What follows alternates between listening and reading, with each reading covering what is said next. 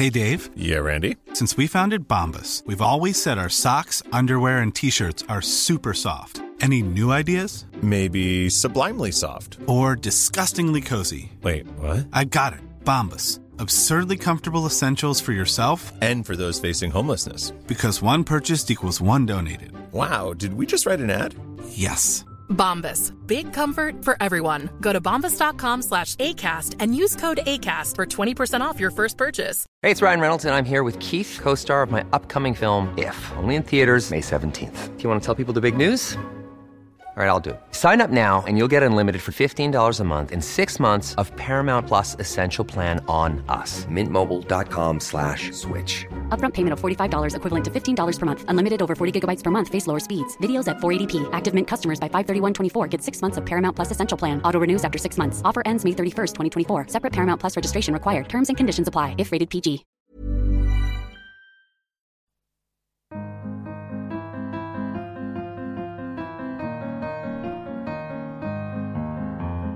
And welcome back to the Prospect Interview, the podcast where we speak to the brightest minds of today and talk about the ideas that matter in politics, arts and society. Today I'm talking to author and senior fellow at the Theos think tank, Nick Spencer, for a festive discussion about the many lives of Jesus Christ. Jesus' teachings have been widely cited and flexibly interpreted, some might say distorted, over the centuries. Now, at a time when organised religion is dwindling, at least in the West, what can we learn from Jesus? In the current issue of the magazine, Nick writes about 2 books which try to reconfigure Jesus for our secular age.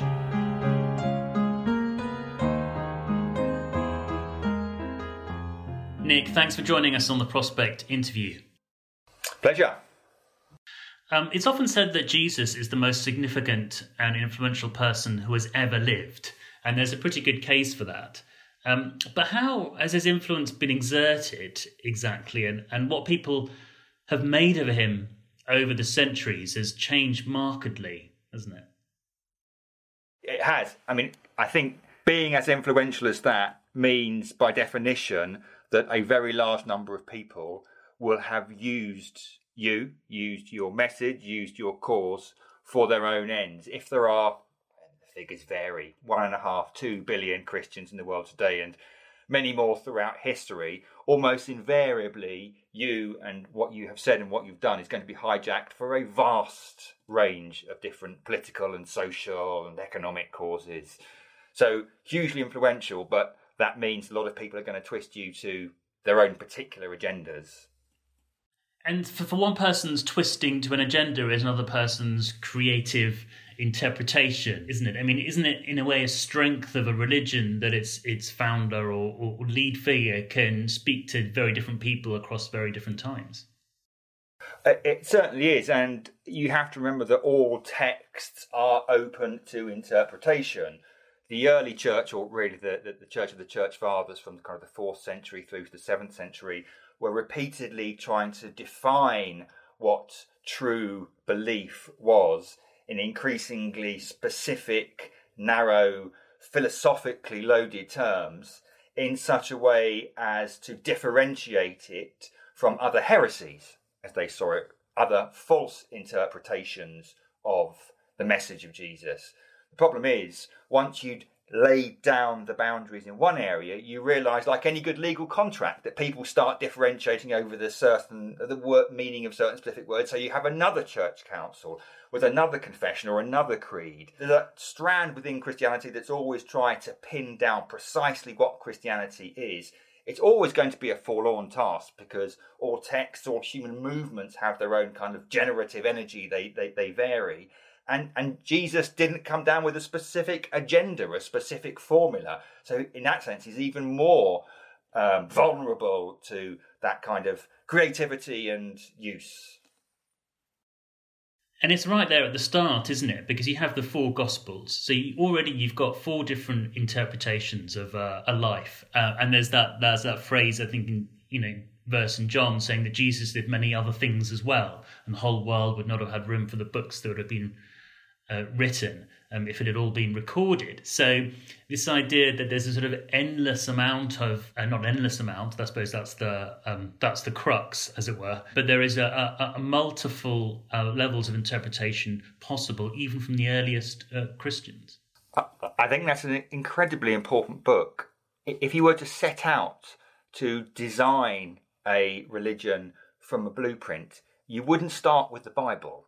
It is a remarkably plural text. So specifically, as you were saying there are 4 Gospels. There was an attempt by a Syrian church father in the 2nd century to harmonise them in what was known as the Diatessaron, so bring the 4 Gospels into one single coherent narrative whole. Famously, Marcion, who was a Greek church father, a heretic from the 2nd century, tries to do the same by cutting out huge swathes of the letters, retaining some of Paul's and then retaining some of the Gospels, because he wanted to bring some kind of order there. I think there's a profound wisdom in the church fathers who insisted that despite the fact they rub up against each other in some awkward ways, we need all 4 Gospels. And on top of that, we need the book of Acts, which almost certainly comes from the pen of Luke's Gospel, but we need letters from Paul and other early, as we know them, New Testament writers. So rather than trying to artificially impose some kind of rigid harmony on this emerging movement, we want to draw on the whole range of texts that we consider to be authoritative, even if you're left with a canon that is frankly a bit messy in the end. And there's been attempts in the 19th century with sort of higher criticism, so-called, to not exactly harmonise the Gospels, but try and dig down and work out whether there is an originary document that has been lost now on which these Gospels were based. You know, so Matthew and Luke based on something called Q, a sort of source text, which, am I right in thinking, is a sort of wise sayings of Jesus rather than actually his life story. Is that right? Well, there are 2 things that are going on there. First thing that happens in really the 19th century, although you can see traces of it in the 18th century, is the historicisation of the New Testament. But what I mean by that is that a focused attempt to locate who Jesus was, what he did, what his early followers did in the historical context of the time. In one sense, that begins with Renaissance humanism, but it really gains speed, and the quest for the historical Jesus picks up in the 19th century. In the process of doing that, you realise that there are patterns and, if you like, layers within each of the Gospels. And it seems as if there's shared contact between Matthew and Mark, and Matthew and Luke, and possibly Mark and Luke. These are the synoptic Gospels. And about 100 or so years ago, scholars posited the existence of a document called Q from the German Kell, which they think was a document of Jesus' sayings. But Q has never been found. It's never been identified. It possibly never even existed as a text. And we have to remember that in the 1st century, it's a primarily oral culture. They only started writing the Gospels down when the eyewitnesses, who were the reliable sources, began to die out in the middle 3rd, possibly the last 3rd of the century. So it could well be that Q never existed. It was just the sayings of Jesus that were recounted. Either way, there's definitely shared material that, as it were, lies a bit beneath the surface of the canonical Gospels as we have them. And you write in the piece that you've done for Prospect about a new edition of Thomas Jefferson's Bible. And he sort of was trying to do something in his own idiosyncratic way similar to that. Tell us about the Jefferson Bible. Well, Jefferson was reputed in his political time as being a bit of a heretic, really. I mean, he wasn't an atheist. He was a late Enlightenment figure, profoundly influenced by Locke and the British Enlightenment. And as such, he adhered to, in fact, had a huge respect for what he considered to be the ethical teachings of Jesus, but really sneered at the miracles, any sense of the supernatural, any clericalism in there, anything that gave birth to centuries of superstition and priestcraft.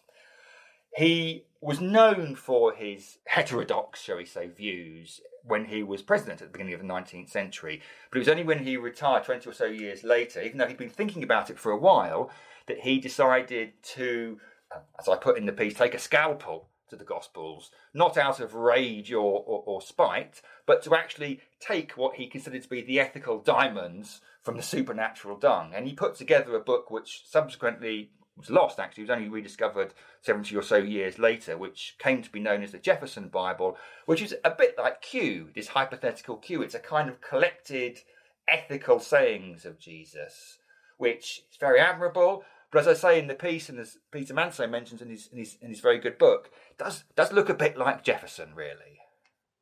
So this is the thing, isn't it? So people examine the life of Jesus and the Gospels, and they look and they try and find who the real Jesus is, and it turns out to be sort of quite aligned with their own versions of themselves. And even in the book that edited by Tom Holland, that you have an essay in, this new book that I've got here called Revolutionary.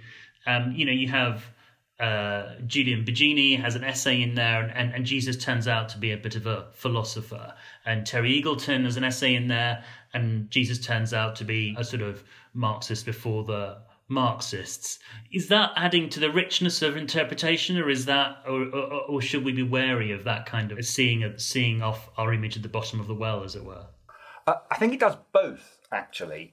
There are two elements here. That New Testament scholars are sometimes jibed about the fact that in their search for the historical Jesus, they look down the well and see their own reflection staring back at them vaguely. That's even more the case for people who set out to search for the ethical Jesus, because apart from the occasional Nietzsche, everyone really admires Jesus, and therefore there's a natural human instinct to find yourself, or at least the best bits of yourself, in him. Now, you need to be wary of that, because the danger of that is you end up remaking this figure entirely in your own image.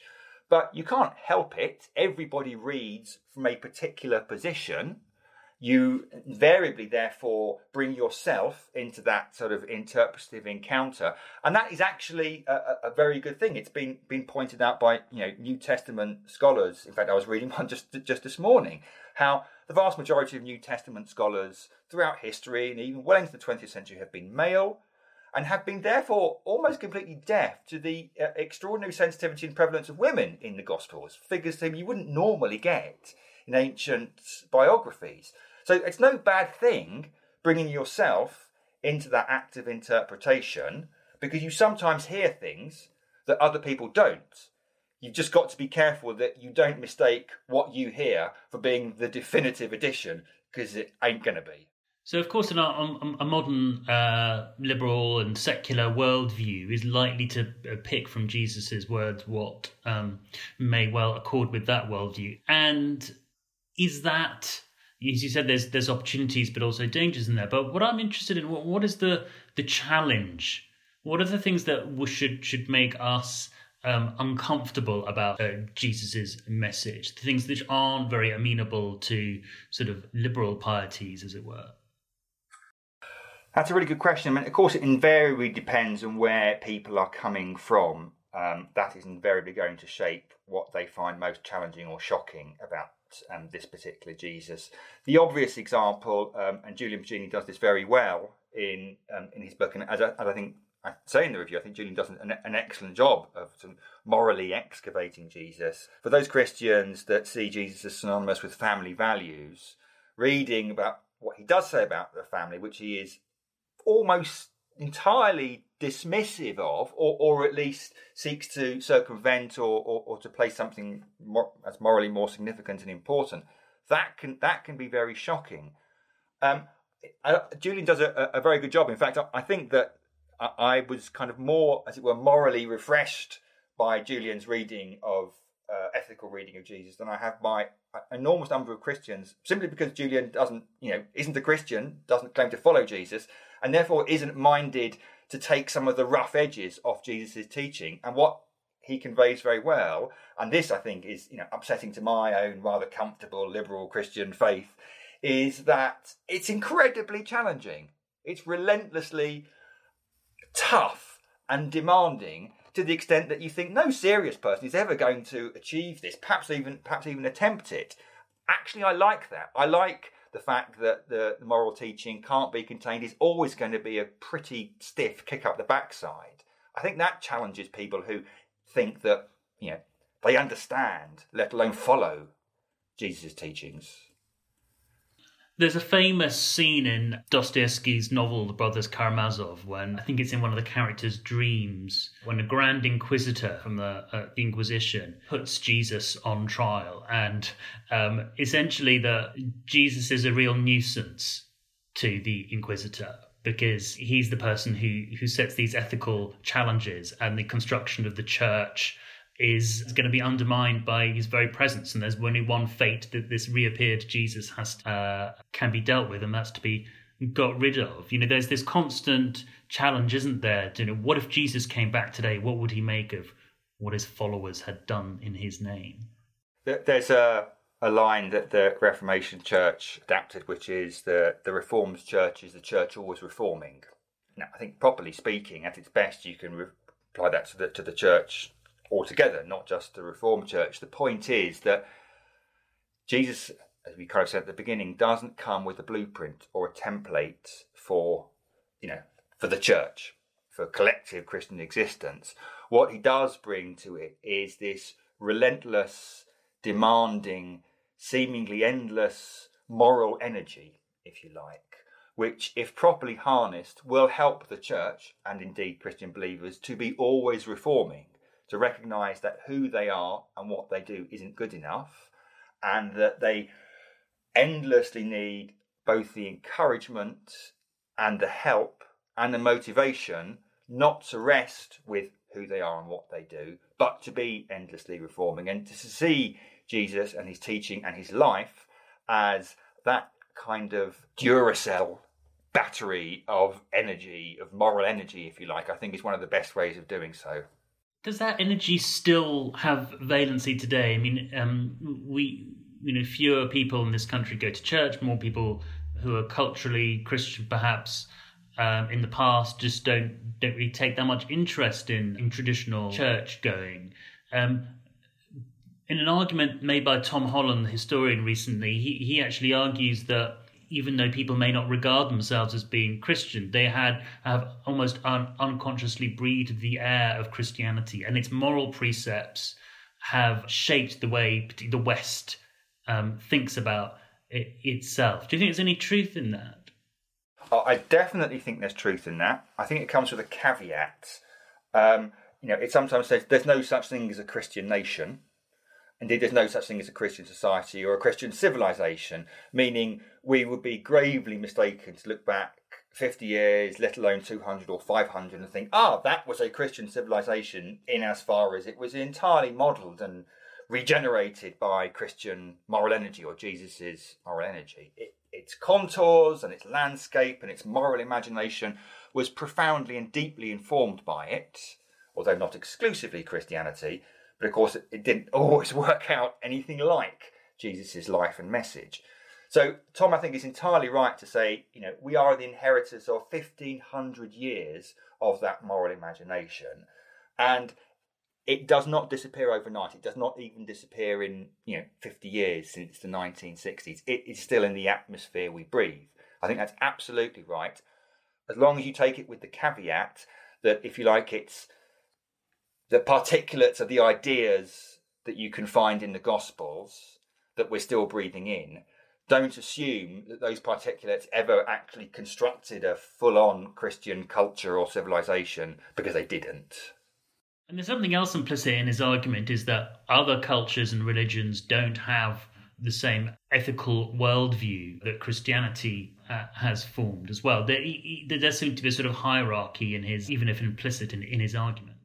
Yeah, so this is a really interesting one. I've touched with him a bit about this, and I certainly don't want to speak on his behalf. I think there is a mistake to think that the Christian moral worldview is entirely distinct from and separate from other moral worldviews, whether they are other religious ones or even non-religious ones.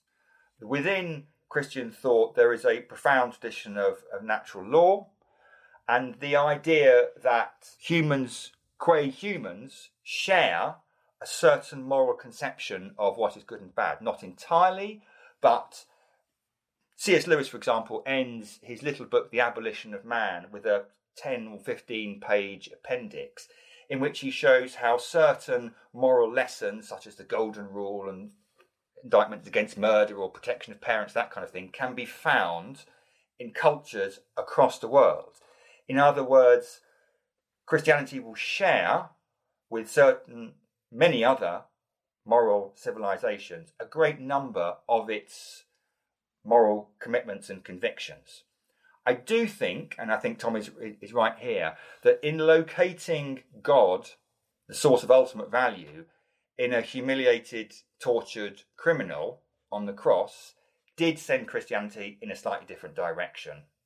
And at its best, it has honoured that. So I would say that there were distinct characteristics of Christianity, but that isn't the same as saying it is entirely distinct, or indeed that there is some kind of invisible hierarchy going on. Ryan Reynolds here from Mint Mobile. With the price of just about everything going up during inflation, we thought we'd bring our prices down. So to help us, we brought in a reverse auctioneer, which is apparently a thing.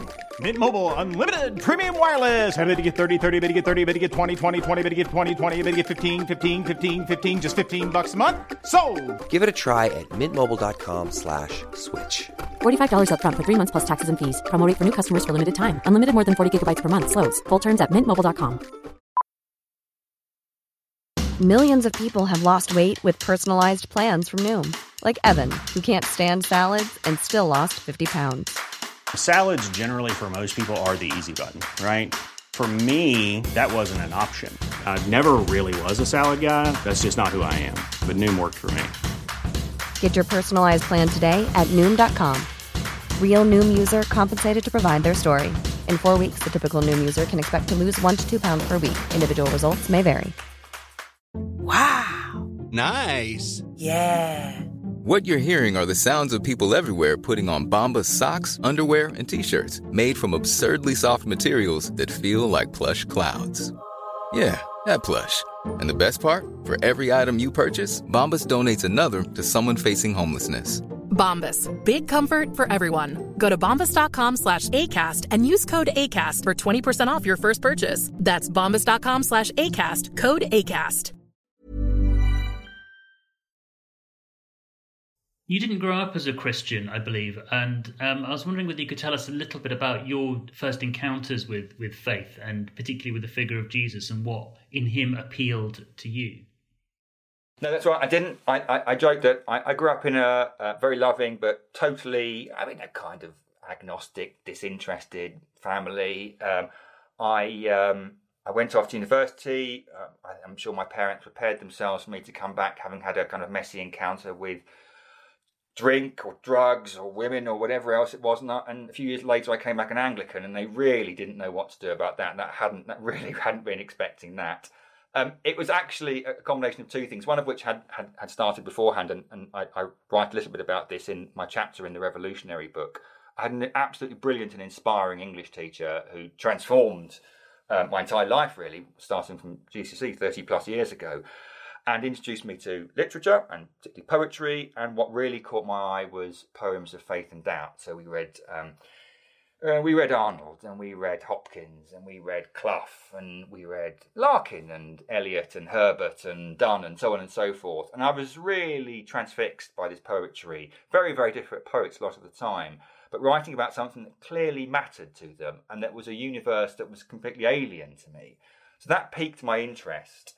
I studied literature and history at university, and therefore when I first encountered the New Testament documents, I approached them as a historian and was pleasantly surprised. I had been led to believe, through no reason other than picking it up by osmosis, that this was simply Chinese whispers that had been passed through a series of increasingly unreliable witnesses in a long chain of transmission. And actually, they're not like that at all. They're amongst the most reliable documents we have from the first century. So I was impressed by them historically, and my interest in faith was piqued by a lot of poets that I was reading. And then as is often the way, I met a few people who managed to combine both kind of intellectual credibility and moral appeal. And in the end, absolutely no Damascene moment. I thought, actually, this kind of makes more sense than it doesn't. So it wasn't in any way dramatic at all, but gradual. One of the most interesting lines in your piece for us is when you say that the ethical Jesus is asked to stand, and when he's asked to stand up, the authoritative, existential, perhaps even divine figure comes with him. Is it possible for people to separate the admirable ethical rules of Jesus or suggestions or that he makes in the Gospels? Is it possible to separate that from the supernatural element? Is Jefferson's experiment actually doomed to failure? I think Jefferson's is, because he doesn't do it particularly well. I think it's certainly possible to separate two, without a doubt. And as I said, I think Julian does an excellent job of this. Personally, I find it not as credible as keeping the two together. And I picked this up in just one or two lines from my review of Julian's book in particular. You know, there's the kind of moral attractiveness that Jesus has, which is married to a really kind of abrasive arrogance, you might call it, where he dwells on his own authority, effectively. Now that makes a kind of slightly awkward bedfellow with more humble kind of ethical Jesus. So I think you can pick up the ethical Jesus independently, but I think actually one of the reasons why you have to remember that the first Jesus didn't come with a barcode, and the first Christians, it's a very, very long, slow process of trying to work out who he is. Not least seeing is they're almost all good Jews, and therefore they know that God is one. They are monotheists. So to ascribe divinity to Jesus is much, much harder for them than it would be for us modern, sceptical, secular-minded people. But they're kind of edged in that direction, partly, I think, because of his ethical teachings and life. And I think it's a similar fact to us. You can just take the ethical teachings and life, but if you read them carefully, I think I personally find it more persuasive to think, actually, there's something else, something going on here that goes beyond simply ethics and living. And it's interesting from my personal point of view, the way that the Quran and Islam picks up the figure of Jesus and what elements are picked up. His supernatural elements are things that seem to be most appealing. And in fact, we talked about the four Gospels earlier, but stories which are in the so-called apocryphal Gospels, like the infancy Gospel of Thomas, end up in the Quran. Stories about Jesus standing up in the cradle and speaking, stories about creating a bird out of clay and giving life to it. And those little patternings and little sort of echoes are talking to you. What do you make of the way that, let's say, other religions like Islam have made of what they've made of Jesus and made of your special figure? Well, one of the reasons why the early church started developing the idea of a canon, which can be traced to at least 180 AD, possibly slightly earlier, and then started engaging in writing confessions and creeds, was because there was this flowering of stories about and teachings about Jesus. And it did this because there's actually relatively little reliable first-hand information we have on Jesus. A tiny bit from Paul's letters, and then the Synoptic Gospels, and then also John's Gospel. So there was a temptation to fill in the gaps, as it were. And I'm not actually sure quite how the early church fathers dealt with the apocryphal Gospels, as they're called, but they certainly categorised them as apocryphal. So there is something to be said for using them imaginatively, as indeed countless modern novelists have done, to try and get into the head of who Jesus was, what he did, what he was like to be around, what he demands of you. And I think that imaginative process can be a very positive and creative one, but it's not an authoritative one. And I think the danger is you start treating these imaginative, effectively novelistic texts as if they are historically reliable, authoritative accounts of the life. And I think that is a mistake. We're coming up to Christmas right now, and an important time of the year for lots of people and for Christians in particular. And it always struck me that despite you talk about the historical interpretations developed in the 19th century, the examination of the historicity of the Gospels, there's something about the Jesus story, particularly the Christmas story, that is impervious or impregnable to historical deconstruction, as it were. I read a book a few years ago by a scholar called Geza Vermes, and it was about it was an argument saying that Jesus hadn't really been born in Bethlehem, and there wasn't historical evidence for that, and because it was David's city, Jesus had to be born in Bethlehem, and there wasn't actually. The Romans didn't send people back to their hometown to register, and that was a sort of myth that had to be created in order for the lineage of Jesus to be affirmed. And I thought it was, an interesting argument. I'm not qualified to say either way whether the historical truth of it. But I don't see anyone changing the lyrics of O Little Town of Bethlehem. I don't see people rewriting nativity plays. The stories are so deeply entwined within our culture, they don't seem susceptible to skepticism. Yeah, I mean, I wouldn't go as far as Geza Vermes, although I think it's undoubtedly the case that the birth narrative, the infancy narratives are, less historically well attested than the rest of the synoptic gospels in which they come.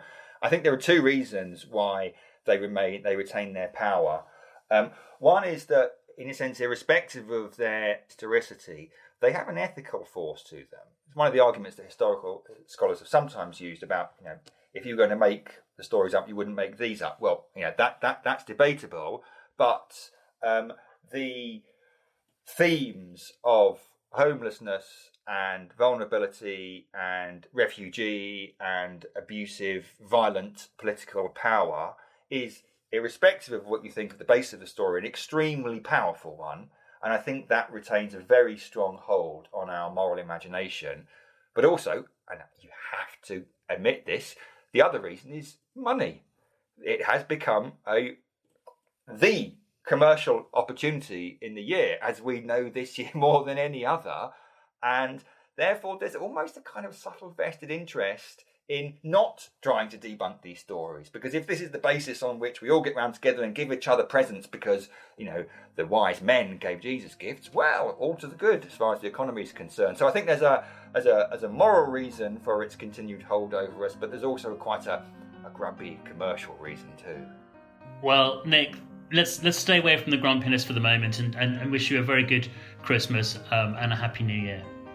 Thank you. Lovely to chat with you, Samir. And that's all from us. This is the last episode of the year. Thanks very much for joining us on our discussions with the brightest minds of 2020. It's been a difficult year, and I hope that we've managed to keep you company, locked down or wherever you are.